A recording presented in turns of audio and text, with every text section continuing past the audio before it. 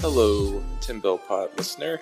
I just wanted to throw out a bit of a disclaimer that these early episodes, we were still figuring it out, and we got better in pretty much every way. Definitely audio, storytelling, joke telling, research. So, maybe start with episode 20, but if you still want to see what the growing process was like for us, continue listening to these early ones, because I could see how that's fun, but, just know it gets better. Hi guys, I just wanted to let you know that since the last disclaimer, we've gotten so much better at making disclaimers. Like for example, this one has lasers. This one has some dinosaurs. I even talk like a robot in this one. And if you want to listen to an episode like without any disclaimers, I would say maybe like 27, I think Bruiser Brody, I think that was like the first episode where we figured out kind of, oh, this is what we do. So yeah, no disclaimers on that one. You could listen to this old ass episode. I wouldn't, and I fucking wrote it and edited it and researched it and... Alright, well, enjoy this episode. This is the Man Scout Jake Manning, and today's episode of 10 Bell Pod is brought to you by the 10 Bell Pod Patreon, guys. Guys, I hope you've been contributing to the Patreon. I'd really like you guys to be patrons of this podcast, which all you have to do is just go to patreon.com/10bellpod. 10 is in the numbers, bell, and then pod instead of podcast, because we're cool. Get out there, support, and we appreciate the support if you already have. Now, let's get into today's episode of 10 Bell Pod. 10 Bell Pod.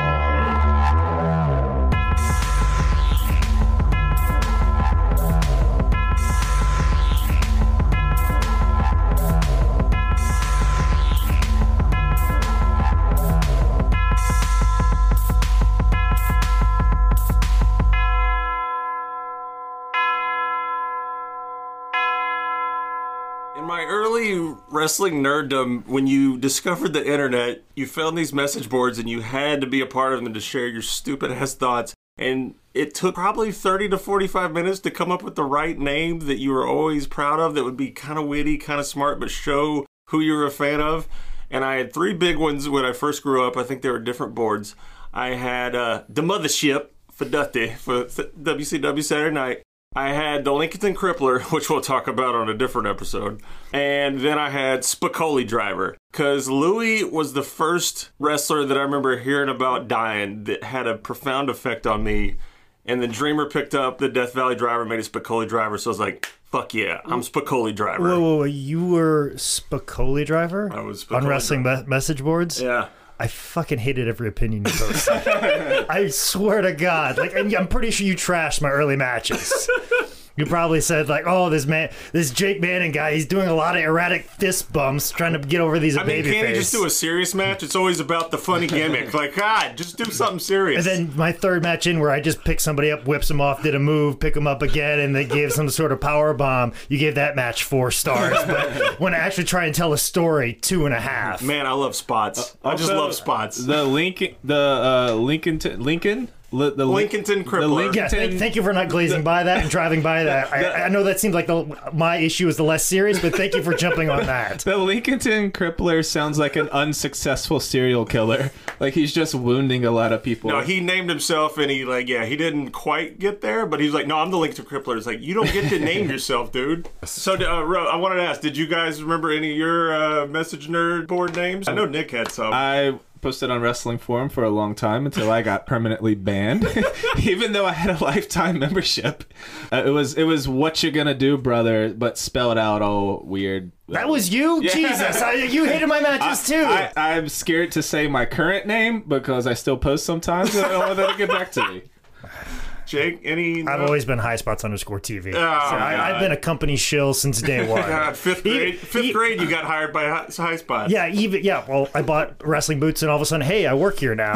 That's literally my history. Here's your receipt and your contract to work with the company. Pretty much. All right. Live from the Manning Cave, it's 10 Bell Pod. Yeah. I'm trying to switch it up. No. Keep it going, because my other podcast hates it when I refer to the Manning Cave. Oh, God. Do they know best taste or do they... Oh. None. Nuts whatsoever. I am Nick Alexander, joined as always by Michael Loving. I'm going to do the SNL guy. Yeah, it's pretty good. I'm just going to, I don't know, make a weird face. And we are here in the Manning Cave at the same man time, at the same man place, with the Man Scout Jake Manning. The one and the only right here. Getting shit on by both of you guys on message boards 9 years ago. Let me say up front that the universe did not want us to record this podcast. Nah. They tried. Tried valiantly. Jake, your aunt passed away? Grandma Passed away. God. That was strike one. Then the next weekend we were going to record, I got super sick. I couldn't even talk. Yesterday, got hit by another car head on. Oh, so it wasn't your fault. I was scared to ask. No, it wasn't my fault. Am I going to make Nick more depressed if I make it his fault? This podcast is an abomination to God. And I am sure that the file will be corrupted, or we're just going to die in the middle of it. No, the power's going to go out here.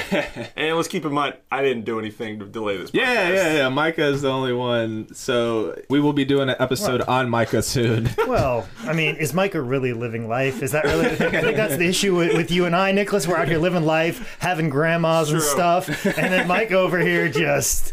Shut up like a hermit. If you stay in your room and watch movies all the time, you're fine. Well, I'm guilty of that as well. I don't go out on Saturday nights anymore. I just meet parade. That's all I do. That's true. So as they pulled my body out of the burning wreckage, all I could say to the EMS worker was, please leave a review for 10 Bell Pod on iTunes and make it 5 stars. Don't you internet bully us. Today, we have a bit of a cautionary tale, a tragedy about a good wrestler, and from what I could tell, seemed like a decent dude. So let's say again up front, if you suffer from any addictions, there's help out there. Go get it. This story doesn't end happily, like all our podcasts, I guess. The guy we're talking about today was an extra on 90210. He is the alleged inventor of the Death Valley Driver. He wrestled in Mexico, Japan, WWF, ECW, WCW. He was Louie Spicolli. Or as Dusty Rhodes call him, Louie Spicolli. Before we get into the story, I wanted to ask you guys, especially Micah, who I know is a big Louie guy, to explain his wrestling style to people who maybe only saw him as a job guy or as Rad Radford. Louie was one that I saw when I was watching him and more when we were doing research, that he would do whatever type of match needed to be done. Like when he was a job guy, he would put the guy over beautifully. He could do hardcore stuff and get moonsaulted through a table on the outside by Sabu. He could chain wrestle with Chris Candido. Which, I mean, him working in Mexico, he learned Lucha Libre. I mean, he incorporated it all and wanted to learn it all because he grew up with the passion. So I think when you grow up with a passion and an art that young, you want to learn all the good aspects of every type of wrestling. Well, also, too, like, I think one of the things that made him successful in Mexico is he's a good base. For all those guys flying around, you need somebody that's going to be there to catch. And also, too, catching dives. That's one of the things that somebody told me very early on, like, hey, if you want to wrestle in Mexico, just learn how to catch everybody's dives. So immediately I went out there and I took it as a matter of pride of catching everybody's dives. Wow. And then I come to realize I was the only person catching dives. And then I started doing dives myself and I go, yep, that's a true fact. Nobody catches dives. So that's why it's such a hot commodity, is somebody who knows how to catch dives. And Louie most certainly is that. A nice big barrel-chested guy, which I didn't realize it when looking at his Wikipedia page. He was only 5'11". Yeah, he was pretty medium sized, but he was medium stout. size. Medium size. They listed him at 258 pounds, which is, at one point in time, I was like 260, and I'm 5'11". So at one point in time, me and Louie Spicolli were the same size. After I was done in Las Vegas, after playing poker for 8 hours a day every day, I was also 250 pounds, but it was not good. It was not a stocky. It was a perfect bowling ball in my stomach. Well, you did good, Nick. You did You're a little bit taller. I'm sure you wore it a little bit. Yeah, maybe. Better. And he fit in more with Vegas card players, too. All right, so Louis Mochiolo Jr. was born February 10th, 1971 in Los Angeles, California. Louis was a lifelong wrestling fan. He loved guys like Piper, Savage, Bret Hart. Good taste. He wanted to become a pro wrestler, but he had no idea how to get trained. Since he couldn't just Google it back in the day, Louie went to a show at the Los Angeles Memorial Sports Arena, and during intermission, he approached Wild Man Jack Armstrong, asking him for advice, and Jack passed him over to ring announcer Big Bill Anderson. Big Bill was a wrestler himself. He was a one-time NWA Los Angeles TV title holder. He was enhancement talent for the WWF. Bill was also a trainer, and he had a hand in training two of the biggest names in pro wrestling, the Ultimate Warrior and Sting. So obviously a huge corporate lobbyist for big face paint. Well, and it's funny. I've always heard, Billy Anderson. Like, I always heard his name and heard his entire resume, and I've always been like, oh, that's just the West Coast version of George South. So every time I hear Billy Anderson, I'm like, oh, that's just the West Coast version of just like in the same sense when you see Man Scout Jake Manning, like, oh, that's the East Coast version of Joey Ryan. Like, that just transferable. Or the way in my brain it's like the East Coast Woody Allen is the West Coast Albert Brooks, but without all the, the fucking child stuff. The marrying your that you know about. Hey, Albert Brooks is a good guy. Maybe. So after talking to Bill, Louie got his business card. He called him up less than a week later. 3 days after his 17th birthday, Louie began training to become a pro wrestler. And after training for just 2.5 months, Louie got sent straight to WWF. That's insane. He started working as a job guy at 17 years old, and I wanted to ask, out of all the workers in the country at the time, why? When did he get this opportunity? Well, I mean, I think he said in his shoot interview he was the one guy that had boots available. I remember that, but that was in a school. I'm talking about in the whole country. They called up this 17-year-old kid. Why? Well, they probably called up Billy Anderson, like, hey, we need some guys for TV. And none of the other guys had boots. So Billy's like, well, anybody who's got boots, because that's the time, like, when East Coast version of Billy Anderson, Italian Stallion, and George South, they were bringing the Hardy Boys because they had gear. Yeah. They were also like getting guys that worked at gas stations and giving them like leopard print singlets and boots, and just like, hey, go have Nikolai Volkov beat the crap out of you for 3 minutes. Just bump and fall down. I mean, that was always the thing, especially when Ole Anderson would book Georgia. He's just like, I just need a different face. Yeah. And that's why Mike Jackson would just like get guys that barely knew anything about wrestling whatsoever, and like I said, pull them from the gas station, literally, like on the way to the show. Ole's like, I need a different face, I need different people every time. So they would just find people on the way to the show and be like, hey, you want to wrestle on TBS? And sure. And then they would get the shit beat out of them by the Steiners or Midnight Express, man. And that's just how it was. And they just wanted different people in there, because if they do it on a regular basis, then they become like Barry Horowitz. How young do you get kids training in the high spots now? Do you get about 17-year-olds, 16, 15? I mean, we've had kids as young as 14. We've had a few 12-year-olds. We've had 16-year-olds. Consistently get a lot of 17-year-olds, but there's a lot of, I think we lean more towards preferring them to start at 18. Right. We kind of push them like, once you wait till like you're at least 18, for a lot of different reasons, stuff like that. And we, re-upped our insurance and stuff like that. That was a big thing that they were concerned about, was younger kids. And even with parental supervision and then a waiver as well, we still kind of lean into like, hey, maybe why don't you wait like a couple more years? So, but usually, we get a lot of 17-year-olds, a lot of 18-year-olds come through. So after getting caught up by WWF, he began using the name Louie Spicolli, which is a reference to Sean Penn's character in the movies Fast Time at Ridgemont High, Jeff Spicolli. Far out. And I wanted to save this for the recording so that we could all witness Micah yell at me. Never seen it. Never seen it. No, it's not good. I mean, I'm not going to yell at you about that one. It's not as bad as you like. Inglourious Bastards wasn't that good. I was like, did you watch it while you played poker? And you're like, yeah. It's like, you dick. The first match I found of Louie was losing to Ron Bass on WWF Superstars May 10th of 88. But listen to some of the names Louie started out working with pretty much right away. Yeah. Greg the Hammer Valentine, Bad News Brown. He was Big Boss Man's debut match. Mr. Perfect, Arn Anderson, Tully Blanchard, our boy Dino Bravo, Harley Race, Rick Martel, and the best there is, the best there was, and the best there ever will be, Barry Horowitz. I was going with Jim the Anvil Neidhart. Well, if you talk to Barry Horowitz, he will agree with that statement wholeheartedly.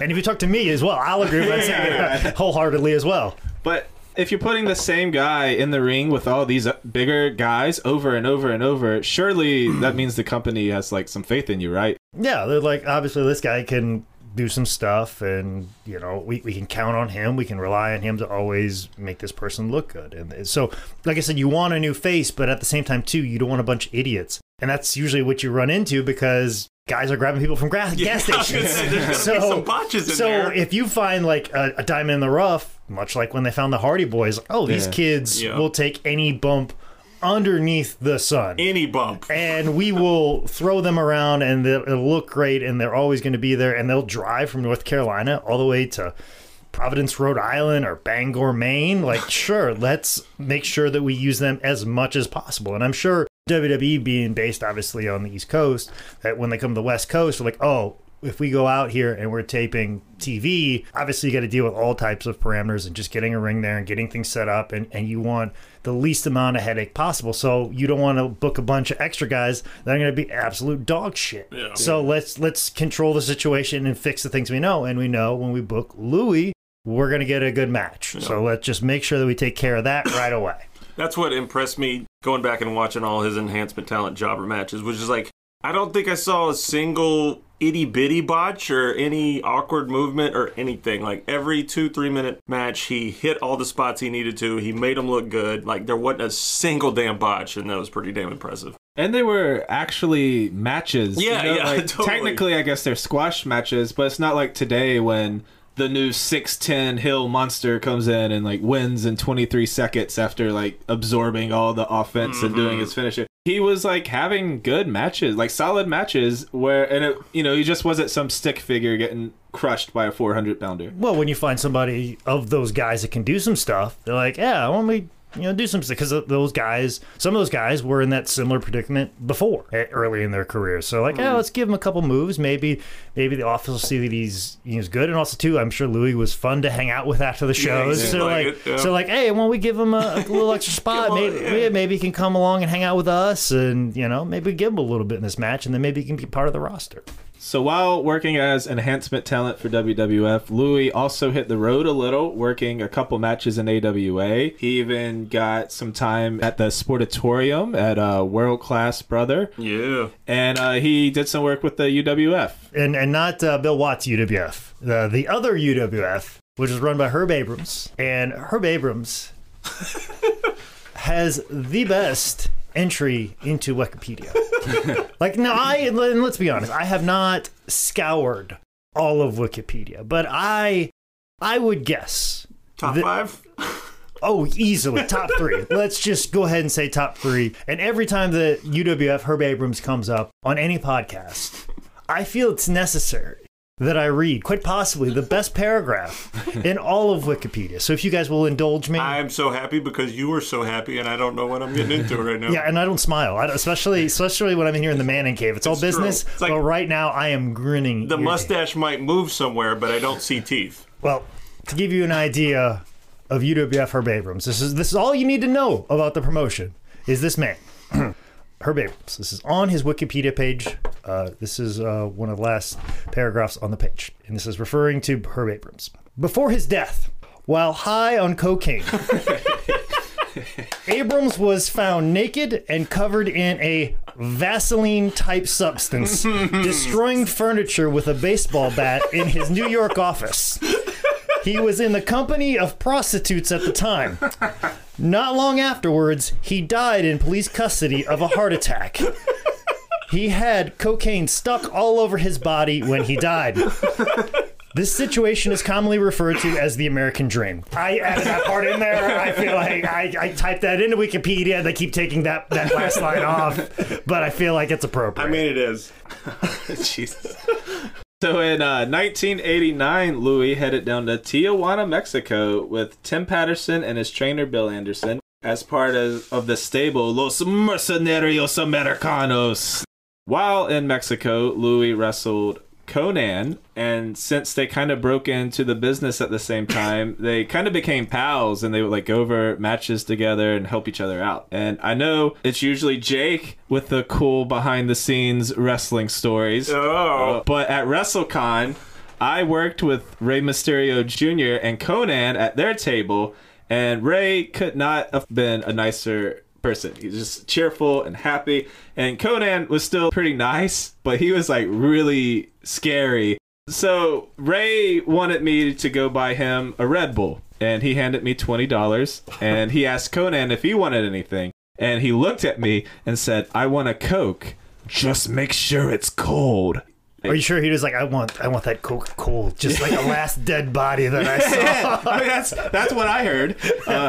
If you've never been to WrestleCon, it's like 2,000 wrestling fans and I don't know, 300 wrestlers just taking over a ballroom at a hotel. So when I went to the store upstairs in the hotel, since it was so crazy busy, they had just restocked the drink coolers. Oh, shit. So every Coke in the building was like room temperature warm. So I started panicking. I went over to the ice machine. It was out of ice.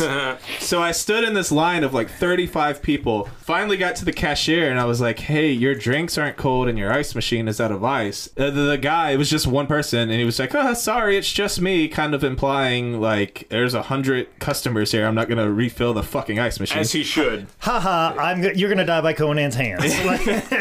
I understood, but I was like, "No, you're going to get me some ice. It's for Conan. Viva la Raza." So he got me some ice, and after being in line for like 30 minutes, I ran back downstairs, gave Rey his Red Bull and his change, and then I gave Conan his Coke and a cup of fucking ice and was like, "Sorry, sir, the drinks were warm and so I got you some ice." And he stared at me for what seemed like 45 minutes and was just like, "Thanks." And that was the time I almost got murdered by Conan. Listen, when I ran Conan's autograph line, nothing but a gentleman, sweetheart, a doll of a man.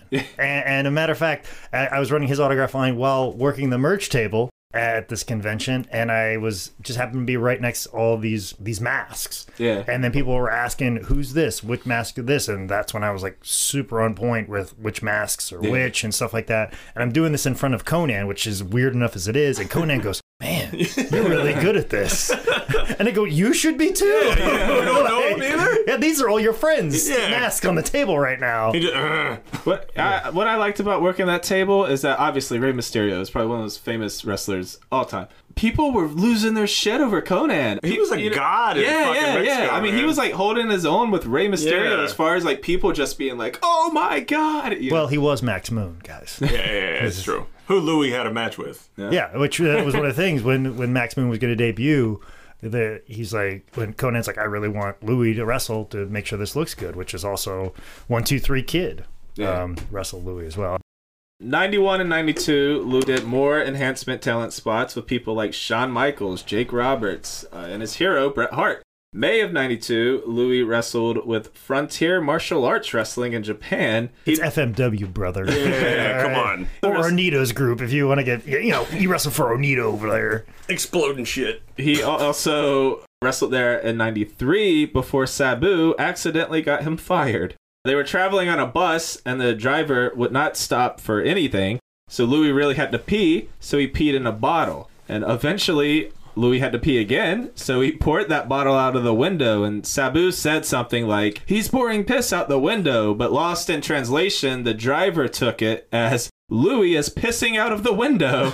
The driver narked, and he got fired. And as we kind of just mentioned, it was around 1993 when Louie would wrestle 1, 2, 3 Kid for Kid's tryout match with the WWF. And when X-Pac got hired for a full-time roster spot and Louie didn't, it caused some bad feelings with him in the WWF, especially since X-Pac called him up and gave Louie a lot of credit for how good of a match they had. And this would more or less lead to Louie leaving the WWF for the first time. Well, I like how he's only a few years in, and he's just like, the WWF needs to respect my ability. I just like, there's a little bit of, I obviously in all these situations, you'd probably feel like, kind of shit or get off the pot WWF and hire me. But they're still like, dude, you're a couple years in. Like, and he's just like, dude, you going to do something with me or what? And I'm like, God. And you're that young and you're that like, man, this is going great. You're like the whole world's going to open up. I don't know if I was around during Louie's time, whether I would like him or I'd be like, man, this guy's fucking just really full of himself. Like, I don't know how I would feel about him, because like I see guys that get very after 2 or 3 years, they're like, "Oh no, I'm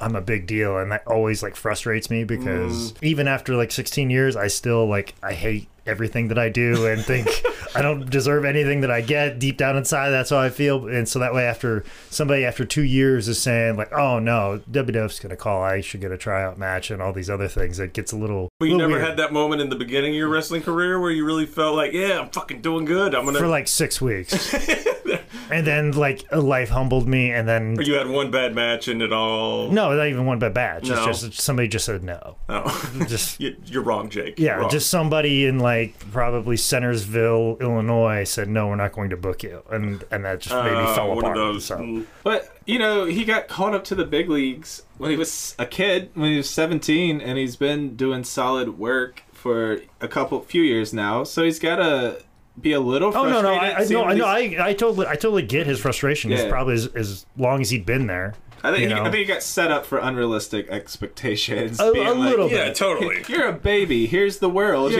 you're, yeah. you're on TV now every day. You know, Well, there are veterans out here. You can't vote for the president, but you're on TV Yeah. doing. But at the same time too, like it's that's why you need people to it's like, hey, look at the big picture. Yeah. You're going to Yeah. Mexico. You're going to Japan. Eventually, something's going to hit, and they're going to want you, Yeah. which ends up happening. Yeah, it does. Yeah. So nobody. So sometimes you just need somebody to pull off to the side, like, hey man, just cool it. But at the same time too, he probably needed to lay that ultimatum, like, hey, do something with me or not, and then that forces him to go somewhere else, and that Right. brought him back around. So. Yeah, it's all progress. Yeah. So after splitting, in 1994, Louie made a very, very quick stop in Smoky Mountain Wrestling, where he faced Tim Bell Pod's best episode, Chris Candido, for the United States Junior Heavyweight Championship. Not long after that, he went back to Mexico and joined a fairly new promotion at the time, AAA. There, he'd be Madonna's boyfriend, a gimmick where he came out to like a virgin, told people that he was Madonna's boyfriend, What? and I assume adopted several kids from Africa. Oh yeah, she did that too. I was thinking Jolie Well, Sean Penn dated Madonna, right? in the '90s and tied her to a chair and beat the shit out of her. Okay, and we can glaze over that story. And then also Sean Penn played Jeff Spicoli. So then it circles back around by why Louie did I fucking Spicoli. think of this You bullshit? see? God, Exactly. I don't like Jake now. I'm jealous. Think about that, movie boy. During this run in Mexico, Louie apparently got on the El Juicio de steroids because he was jacked out of nowhere. Hey, you didn't make a Taco Bell joke, so I'm proud No of you. Taco Bell jokes. Live must. He was also one of the Los Gringos Locos with Eddie Guerrero, Conan, Art Barr, and in AAA, Louie would get a push for the first time in his career. He was making really good money, but he hated living in Mexico, to which I say, if you don't like it, you can get out, SA. Yeah. We don't need your goddamn Americans coming to Mexico, taking our luchador jobs, eating our mole sauce, Constiero el Muro. I think that means build a wall in Spanish. Probably. Lucky for Louie, the eyes of the pro wrestling world were about to be on AAA at When Worlds Collide on November 6th, 1994. On pay-per-view. The entire show is on YouTube, but unfortunately, it was recorded with what seems like a toaster. It's quite okay. I got a nice copy. Yeah. I'll probably upload it at some point in time. It's a fantastic show. Worlds Collide. Dude, there's a 5-star match. Was it Hair versus Mass, 2 out of 3 falls with Barr and Guerrero, and oh man, that match is so fucking good. Like, I have another podcast called How Did This Get Booked, where we watch subpar wrestling shows and give it to non-wrestling fans to watch. But there's a small part of me that wants to break that formula. Just to show this. Just to show this to a non-wrestling fan and be like, what do you think about this? Because AAA in the early 90s was on fire. Yeah, it was pretty great. And they were able to like come into LA and draw really big houses in LA. But as far as like 92, 93, 94, like AAA was just on fire. I mean, early 90s La Parca, also Yeah. like Los Gringos Locos, just unbelievable stuff. Like just so cool, so awesome. And Louie's just in the mix with all of that. It's one of those things, late 90s when you're listening to Nitro and you listen to Mike Tenay jerk off about every Mexican match and move and everything, and Tenay does commentary on this show, and it's like, oh, he loved it from the very beginning. It all comes together. I remember when I first watched the AAA pay-per-view, I was like, man, Tenay, God bless him, he loves this shit. As part of this pay-per-view, Louie would be part of Batalla por el Gorrio, which, Battle for Respect, I think. Oh. A six-man tag match with Juventut's dad, Fuerza Guerrera, Madonna's boyfriend in Psychosis, beating heavy metal Latin lover, and a 19-year-old Rey Mysterio Jr., who I bought a Red Bull for. Did I tell the story about how... Well, and also that match was like the breakout moment for Rey Mysterio. That was the exposure that was the exposure to an American audience to Rey Mysterio and who this guy was. That was his first exposure to America. So just going back and seeing this, like, holy cow, this is this guy's debut event for an American audience, an audience that he's going to entertain for 20 plus years. Still doing it. Which is crazy, too, because that match, most of it is Louie is beating the shit out of Rey Mysterio Jr. and, like, counteracting every one of Rey's dives and catching him and, like, smacking him on the head. And just, like, it's all Louie and Rey playing off of each other in that match to make Rey look so good and Louie look so good. And that's the thing that Louie thought about with this pay-per-view, that, you know, WWF's going to see this pay-per-view and they're going to want me. So not only is in this match that features a future breakout star, he's also getting involved in run-ins and in another tag match, he's seconding people and stuff like that. So, like, he's all over this pay-per-view. Louie's not a huge guy, but the commentators and the match itself kind of put him over as like a monster because he was just catching all these lucha guys and like kind of stopping them in their tracks. Like I said, a good post, a guy who can get heat up on you. That's all you need when you're wrestling like a luchador, especially in Mexico. Catch my dive, be there for my Rana, and just beat me up and get enough heat so that way when I make a comeback, people care. Just for crazy spots in the match. Louie is laying on the outside on the floor, and Rey hits a swanton bomb from the top rope to the outside onto the floor. It's fucking brutal. The match is nuts. It's a lucha match. It's just people flying all over the place. And then it ends on like a fucking armbar. It's a Kimura. Dude, it's a Kimura, and he taps, and even the commentator's like, I think the match is over. Yeah, it was fucking so weird. So after crushing it on that pay-per-view, 9 days later, WWF's J.J. Dillon calls up Louie, and they offer him an actual roster spot. So Louie goes in, he has his creative meeting with Vince, and he pitches being a L.A. rich kid, kind of in the styling of his favorite show, 90210. And he thought that's what they were going to go with when he left the meeting. However, when he showed up for his first TV taping, they told him he was going to be billed from Seattle, Washington. In his new plaid shirt, he was going to be the grunge rock loving Rad Ratford. Which is basically when Eddie Vedder fucks Andy Richter. Rad even wrote an album review column for WWF Magazine. He played up being in love with Courtney Love, which, luckily he wasn't. He really dodged a literal bullet that would have been framed as a suicide. He killed himself, Nick. He killed himself. Oh, this is a different podcast. That's for the Soaked in Bleach podcast. Yeah, that's not a bad idea. Now super jacked with a new gimmick and a sweet Northern Lights suplex finisher, Louie would start getting a few wins on shows like WWF Superstars. He'd have singles matches with very young Jeff and Matt Hardy, beating them, as well as beating Man Mountain Rock. However, I wouldn't say it was like a full-blown push, because he was still losing to people like Haku and Atom Bomb. He was just a jobber with a gimmick.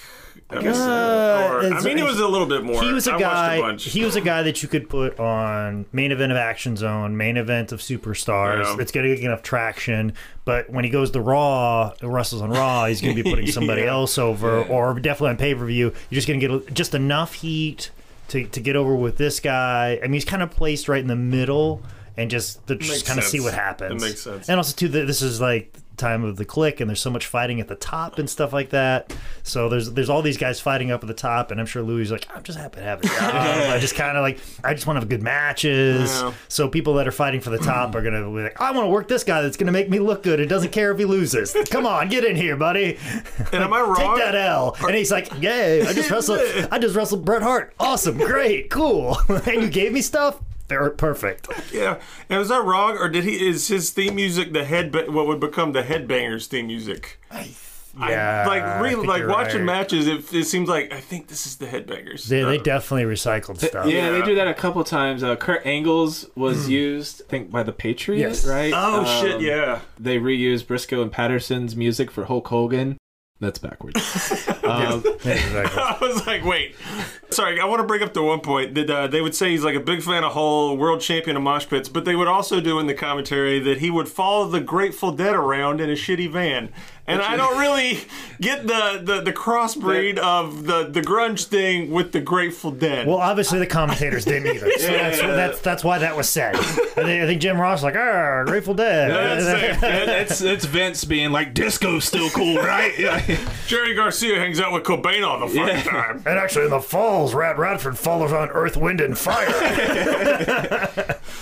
So one of the biggest moments, I guess, of this run and of Louie's time in WWF, he would be part of the October 23rd, 1995 Monday Night Raw 20-man Battle Royal to become the number 1 contender at Razor Ramon's Intercontinental title.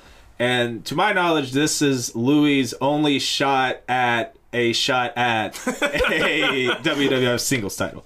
6 degrees of Kevin Bacon title shot. Barry Horowitz would eliminate Candido as part of their storyline, which Louie will later get involved in. Louie gets eliminated on commercial break by Bam Bam Bigelow. You deserve better, Louie. The final 2 are Marty Jannetty and Owen, who goes on to win it after some British Bulldog interference. So after this, Louie would join up with the Body Donnas as a Body Donna in training, which apparently was an idea that Louie himself had thought up. I thought it was a weird angle because this was Louie in like the best shape of his career, and he was supposed to be like a dumpy fat guy.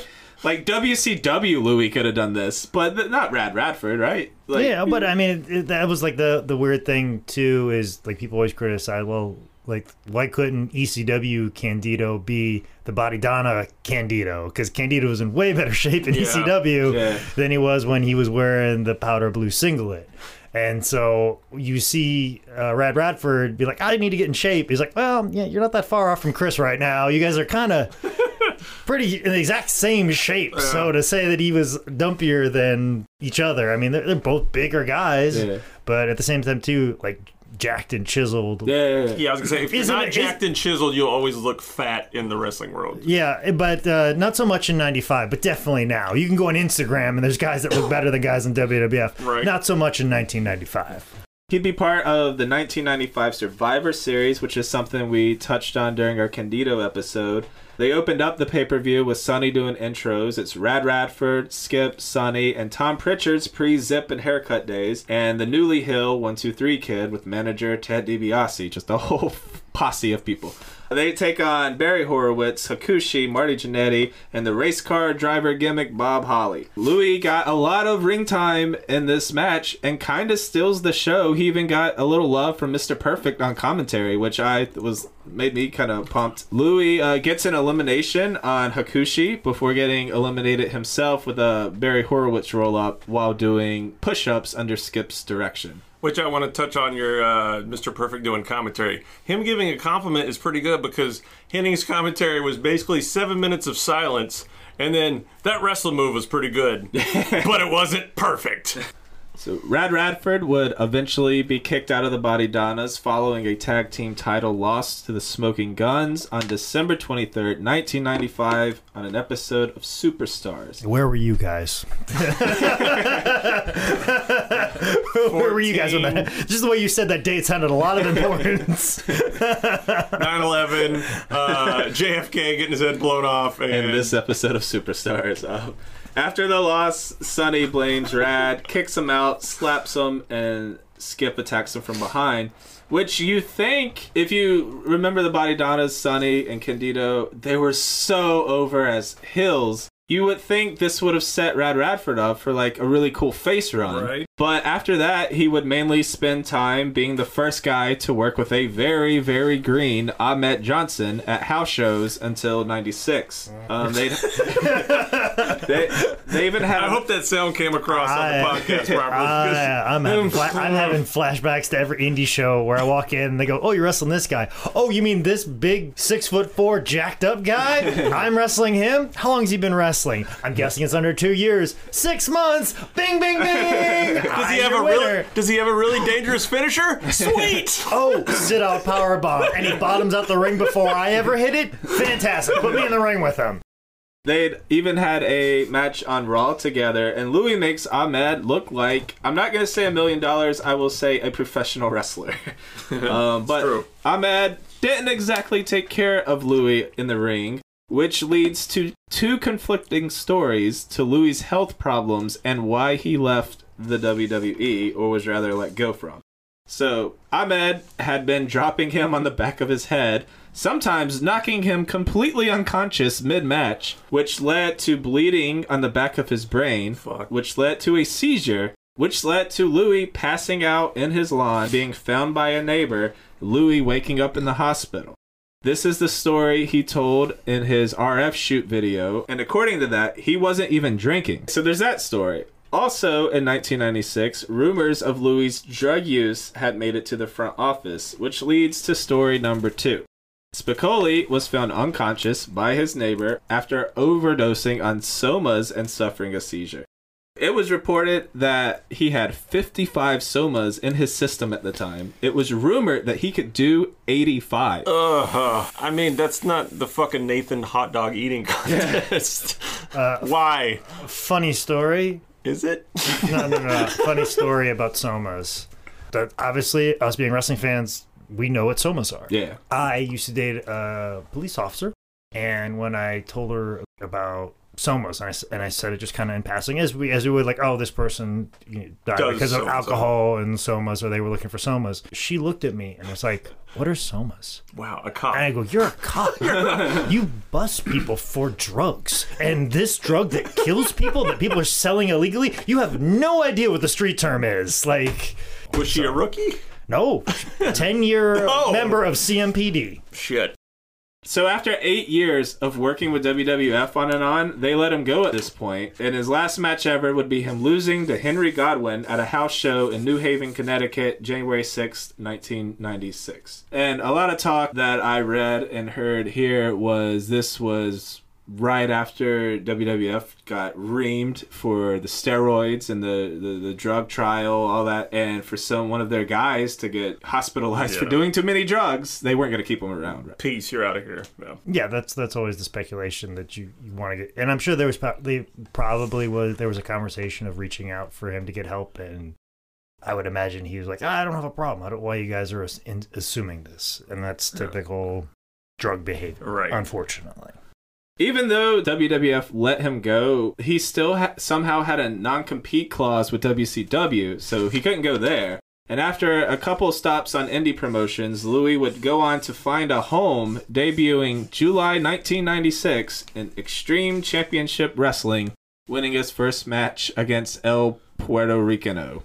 Well, with Pablo Marquez, who is probably the best ECW jobber to make everybody's finisher look like $5,000 million. Like, the total elimination that Saturn and Kronos hit on Pablo Marquez is the best. It's the one in the ECW highlight video at the beginning of their show every time.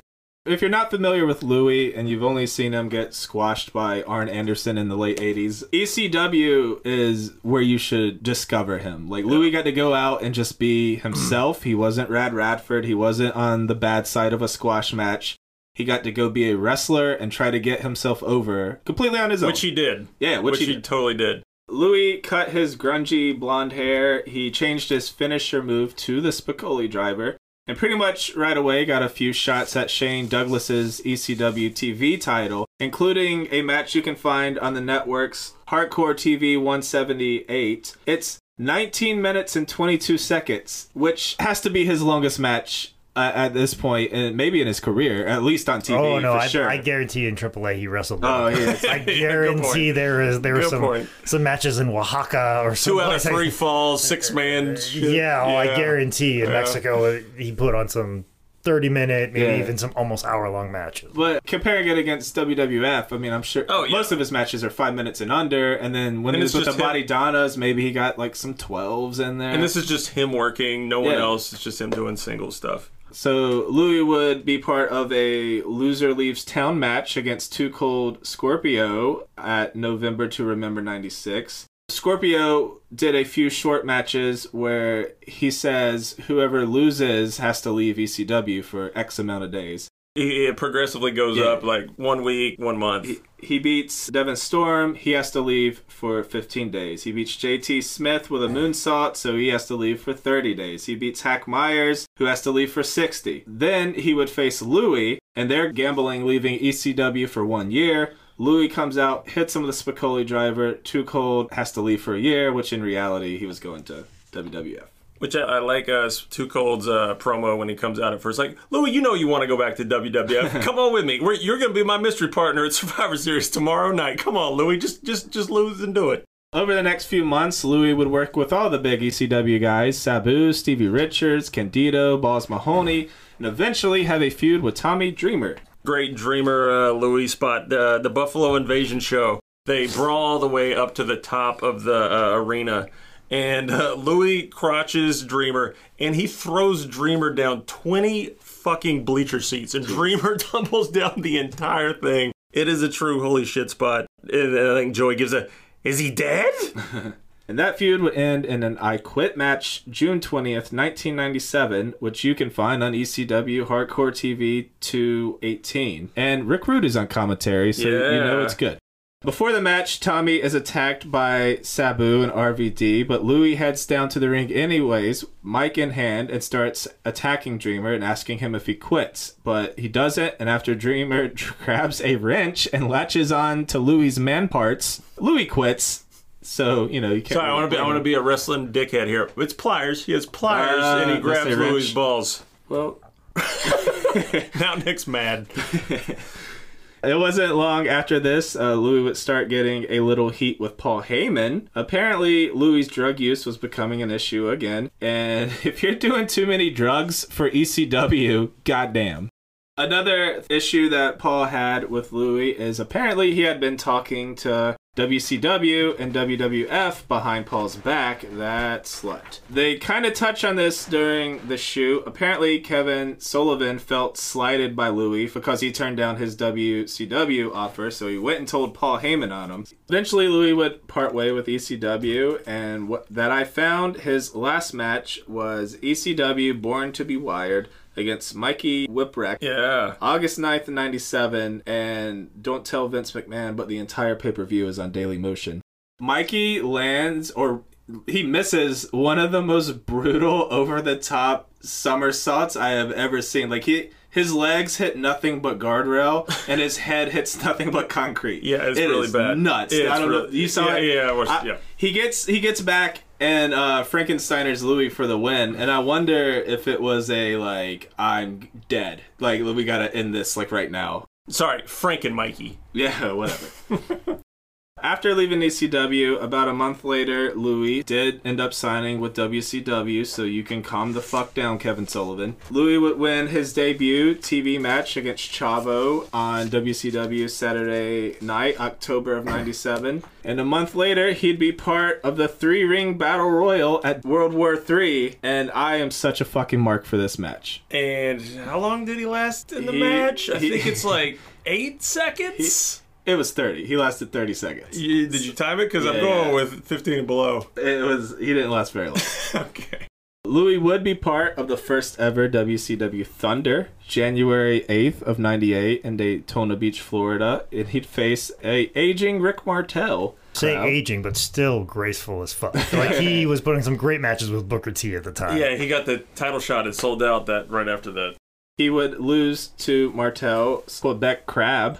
And with losing against Martel pretty much, at a very publicized event such as the first ever Thunder, it's probably safe to say they weren't going to give him a big push. He was more of a warm body. Well, they didn't do Bret Hart any favors at WCW. They didn't know what they were doing. They probably thought, we're going to give you the Bret Hart push in WCW. Louie did some commentary in WCW, crushing it with his wit and humor, until he made a wee bit of an Oklahoma City bombing joke on air and was removed. So it's safe to say that joke... Nope, don't do it. Nope. Didn't go very well. That's right. That's a safer landing. I thought you were going to say he's the Gilbert Godfrey of commentary. Mr. Too Soon. So Louie would eventually become a lackey for one of his old WWF buddies, Scott Hall, in the NWO. Around January of 98, Scott Hall had been in a feud with the living legend Larry Zbyszko, and on WCW Thunder, January 15th of 98... Number 2... Hall was going to face Louie until Hall asked him, is he for WCW or NWO? Louie fanboyed out on the mic, which brought out Larry. Larry eventually gets in the ring, but Louie attacks him from behind. Louie would join Hall in his feud with Larry. As part of the angle, Spicolli stole Zbyszko's golf clubs, bringing him down to the ring and breaking them over his knee as Hall did jokes on the mic. If you only knew how much Larry Zbyszko loved golfing. Like, you laugh, like, oh, he just broke his golf clubs, whatever. No. There are a few things that Larry Zbyszko holds near and dear to his heart. One is golfing, the other is his coffee. So don't fuck with his coffee, and don't fuck with his golf clubs. So. Was there a coffee spot in the feud? No, not in this feud. It should have came. I'm just saying it would probably hopefully came. I have heard of stories of Larry Zbyszko losing his mind over somebody possibly stealing his coffee at his house. I've also heard him stealing his coffee at his house. Yes, he accused somebody who was staying at his house of taking his coffee because he had own personal coffee. Not his money or his jewelry. Yeah, his coffee. His coffee, and then also there's been a wrestling show that I've been at. He was bitching at in Miami. He goes, "Why can't you find a good cup of coffee in this town?" Everybody's like, "You want an Americano?" Americano's like, "No, I want a goddamn cup of coffee, American." He did not take after Bruno in that aspect. No. That's why he was the heel in the feud with Bruno. So on February 9th, 1998, on Monday Nitro, Louie did commentary. He also had a match against gentleman Chris Adams. That match followed the infamous match between Goldberg and William Regal. Louie carried Zbyszko's bag and briefcase, which he had stolen. They set that up earlier on commentary. So all this was supposed to lead to a match between Spicolli and Larry at Super Brawl 8 in February of 98. But sadly for Louie, that match would never happen, and this match against Chris Adams would be Louie Spicolli's last match ever. Louie loses via DQ, hitting Chris with Larry Zbyszko's briefcase, which brings out Larry to chase Louie to the back. So Louie had actually quit drugs cold turkey when he joined WCW, kind of had a new lease on life, but unfortunately his mother got terminal cancer, and this led to him crashing and a relapse. Which is sadly understandable. Yeah.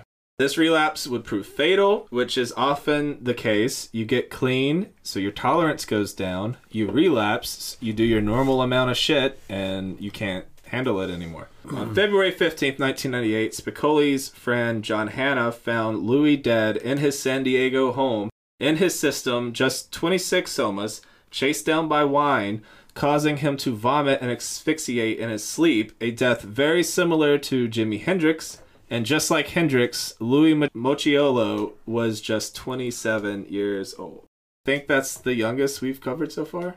And unfortunately, it won't be the last time we discuss a wrestler who took somas and was drinking and choked on their own vomit in the middle of the night. Unfortunately, that was, especially during this time, in the late 90s, early 2000s, there were a lot of guys that went out like that, and I'm surprised there wasn't more, to be really quite honest. Do you still see this shit in locker rooms? No.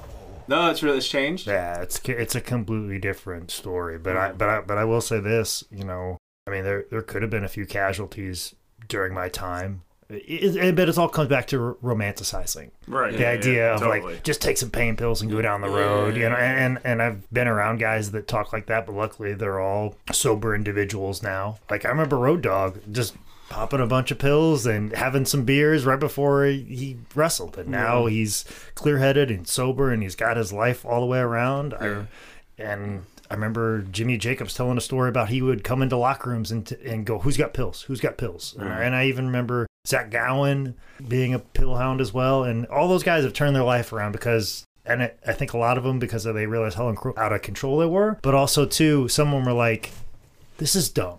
Why are we doing this? Yeah, and it's like we know people die from this. What we're trying to romanticize? We're trying to be like Harley Race, having a 12-pack, driving from town to town. Like, what are we doing here? Like, we're trying to be rock stars? What are we trying to do? Like trying to be like Jimi Hendrix? Obviously, what's going on here? That's what I don't understand with like Louie doing 50 somas, 88 somas. Like, what the fuck? Like, well, because you're an athlete.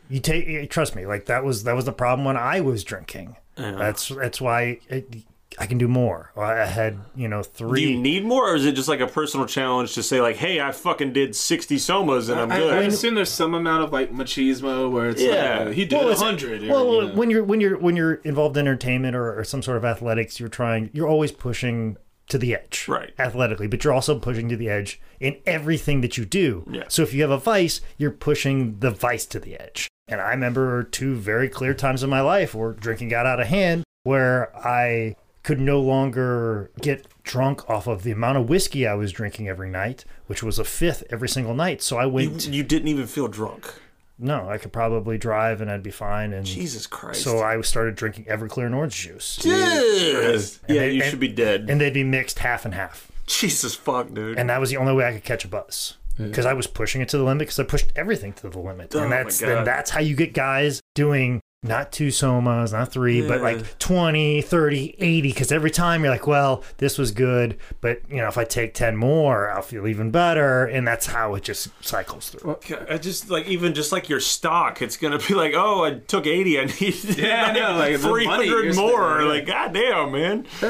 Pills are the one thing. I don't understand it. And it's so fucking scary because it's like messing with science, It's if you mix baking soda and vinegar, it's gonna volcano. It's gonna do the thing. If you mix all these fucking pills together, it's gonna do something in you that's not good, But you hear about it all the time. As long as this podcast goes, we'll cover this 500 times. Yeah. And like I said, I feel for the most part that most people have kind of gotten the message and woken up, and that's why guys make fun of it now, like old timers, but as somebody that's kind of essentially been caught between both worlds and seeing the guys asking for the pills in the locker room, he's like, oh, I got a real messed up back. Can you get me some of this? And then, now being an era where guys are bringing Nintendo 64s and trying to figure out how they can hook it up on the flat screen in the back so they can play video games in the back as opposed to looking for pills. I'll take the video game players, even though I don't fall in that group of guys. I'll take a locker room full of guys that... just a bunch of nerds. Just a bunch of nerds that want to play video games on the road. That take the video game systems so they can play them in the hotel at the end of the night, as opposed to let's get super drunk and drive down the road. I'll take the video game players all day, every day. That's what I think New Jack kind of shoot interview. I mean, say what you want about New Jack and his shit, but he was getting interviewed by God, I can't remember the dude, but it was Hannibal TV. Yeah, the Hannibal TV dude. But it was he asked him, was like, so did you guys like really have that moment where you sit back and realize, oh shit, maybe we should quit doing this? He was like, no, we didn't do that. And then he's making a joke. It's like, we're doing lines on his fucking casket. And they were all laughing. And I get the point, but it was still like you could feel like they didn't give a fuck. It didn't. Nothing could impact them or hit them hard enough until they were dead and they couldn't have a thought. But there is one person, and if we can pull any positive out of the tragedy that was Louie's death, it served as a major wake-up call for Rob Van Dam. Yep. Rob was on that road where he was mixing all kinds of pills and chasing it with alcohol, and when Louie died, he quit, a decision that most likely saved RVD's life. All right, so we're at the end here. It's not a very cheery end. I don't have any jokes to save a 27-year-old fucking ODing. One thing I wanted to bring up on the Nitro after Louie's death, Shivani brings up Louie's death around the 12-minute mark. They do the opener on Nitro that Louie died. They do the whole freeze frame screen. And Shivani cuts to Zbyszko and he asks about his thoughts about him. And Zbyszko, he says, well, I have some comments about him, but in respect to Louie's family, I'm just going to leave that alone. That was because he was keeping kayfabe. I know. That's like, I mean, he's still going to fucking do kayfabe at that point. Yeah, I think Larry said that was one of his biggest regrets. I could be wrong on that he felt very bad about that. That stood out, because I think, or the rumor was that he was going to then do a program with Hall, but then Hall said fuck him because of his comments. Yeah. What do you have an opinion on that, Jake? I don't know. You could go either way. Knowing Louie and how much he loved wrestling, I think he probably appreciated it. Yeah, I think he would have. I think he would appreciate it. I think thanks for carrying on the heat in case. And Louie might be like, hey, you never know, I might come back. You know, See, that's a great point, because it's like if a comedian dies, make every fucking bad joke about me when I'm dead. Yeah. So, I mean, in that regard, I can see that. But I don't know. Listening to it, it's kind of like, really? You can't say one nice thing on TV? But it makes the kayfabe thing in regards to Louie and his respect for the business, I can understand. That's interesting that you said Larry thought that, so that's... Yeah. I mean, I'm sure looking back, he'd be like, I probably should have said something nice. But at the same time, too, he probably realized, well, Louie probably appreciates that we keep the heat going. Yeah. You know, like, at least I would. I would definitely. It's true. It's a good point. I didn't think about it. I hope Scott Dawson still trashes me when I die. You know what I'm saying? So that we can secretly still text each other, you know, happy birthday and good luck to you, man. And good. Going back to the comedian thing, I remember when Ralphie May died, Doug Stanhope found an old text that Ralphie May posted and said, when I die, roast the shit out of me. And then Stanhope did like a full Twitter thing of just roasting Ralphie May. And he was like, there you go, bud. Yeah, because you're thinking of them. Yep. You know, and if you're still actively keeping the heat, you're still thinking of them. All right, so final thoughts on Louie Spicolli. Obviously, a sad story of a really good worker. He seemed like a very funny dude. Good mind for humor, for wrestling. We'll never know what he could have been in his 30s. Like, you know, he could have been a key figure in training people and backstage development. Think if Louie could have stuck around and stumbled across something like Chikara. Like, his mind for wrestling and comedy. And, like, I think it would have been amazing. Pillman and Louie died right around the same time. Isn't that right? Kind of.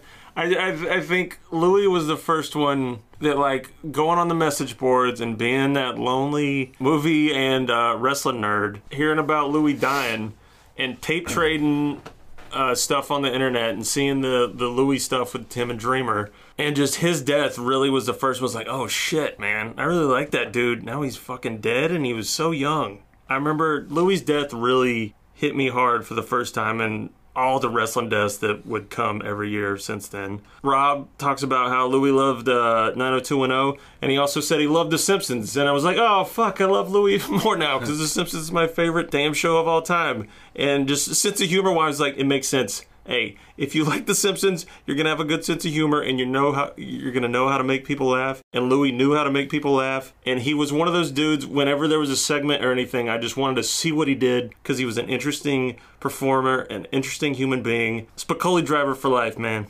Yeah, and obviously his effect, like, Dreamer still does the Death Valley Driver, but he calls it the Spicolli Driver as a tribute to a guy he feuded with for just a short, brief period of time. So you can imagine if you knew him for 10 years, how people feel about him. And yeah, as you said before, he'd be great in training guys, but not just like the spots and stuff like that, but the idea of character development. And we just talked about the depth of Louie Spicolli and Madonna's boyfriend.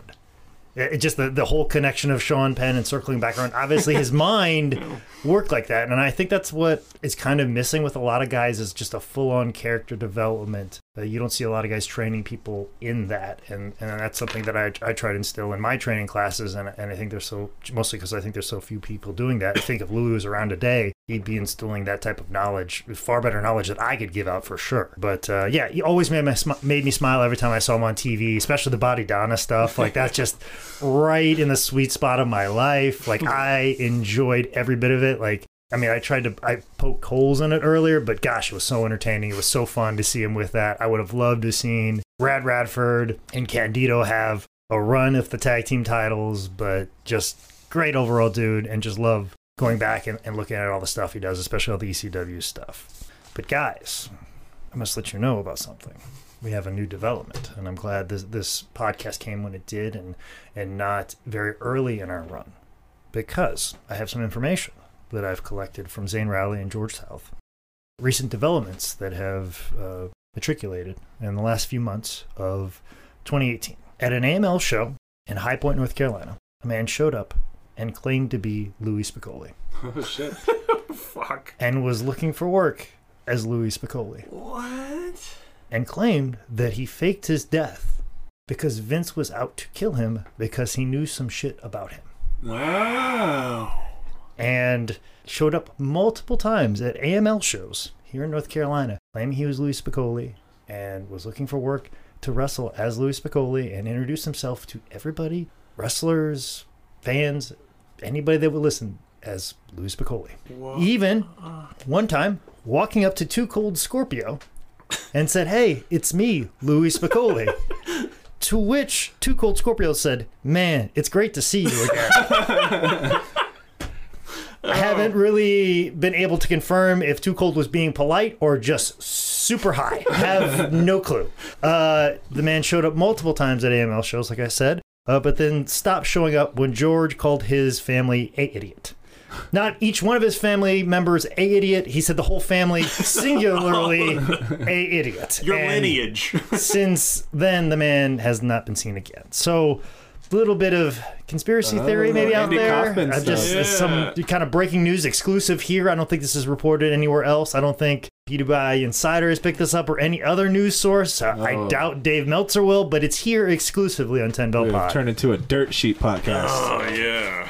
Wow. Share that little nugget of information for That you. is awesome. Maybe that that's makes you real pumped. good. Yeah, it's gonna. That's when you know you've made it. When someone pretends to be you after your death.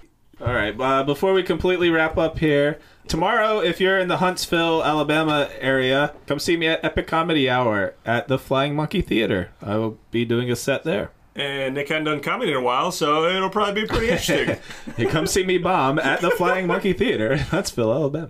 Okay. This is coming out the 24th. Yeah. Am I correct? Okay. Well, then, later today, Jake. later today. Kayfabe. Kayfabe. All right. Well, Don't say kayfabe. Tell you what. Kayfabe, you idiots. Next week, February 1st, I will be doing 10 Buck Comedy in Atlanta. Oh, nice. No shit. I figure I'd just spring that on you midair. No Tell them to come watch you. Yeah, I'll be there at 10. Where at? Highland Ballroom. Oh, you said that. Yes. know I that will was be a thing. going to Atlanta Super Bowl weekend like a real moron. And then the next day, I will be doing Disruptor Pro in Livonia, Georgia. It'll be Cornelia, Georgia. Excuse me. Cornelia, Georgia for Disruptor Pro, February 2nd. So make sure you show up for that. I don't have anything, but I want to say if you're listening to this, 2 days ago was the Peanut Butter Solution at Cult Movies in the Cave at Vizart. You should have been there. It was fucking awesome. All right. Hey, if you want to donate, if you want to help us keep doing this podcast, patreon.com/10bellpod. We have some cool stuff there. At 10bellpod on all the social medias. Check out 10bellpod.com. Jake is Manscoot Manning.